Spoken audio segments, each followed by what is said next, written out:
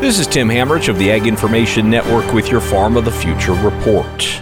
The farm machinery sector is one of the most competitive in agribusiness. So how do these large companies differentiate themselves to farmers?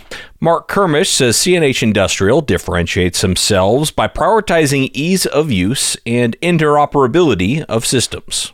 If they want to bring an implement that's a non-CNH implement, if they have a mixed fleet, if they have a particular ag tech that they want to experiment with, we're building our software, and in many cases have already built our software that has an open architecture. So if there's an API that's available with a startup, with another ag tech provider, we can integrate that directly into our ecosystem. If they have a non-CNH implement, which is pretty prevalent in a lot of our customer base, they can still control that implement through our displays through basic CAN communications. CNH also has a different take on data, Kermish says.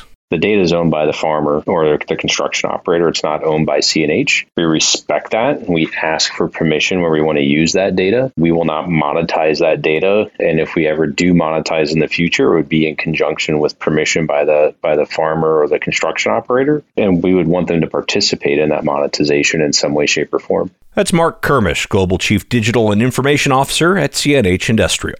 This is Tim Hamrich with the Farm of the Future report, brought to you by the Ag Information Network.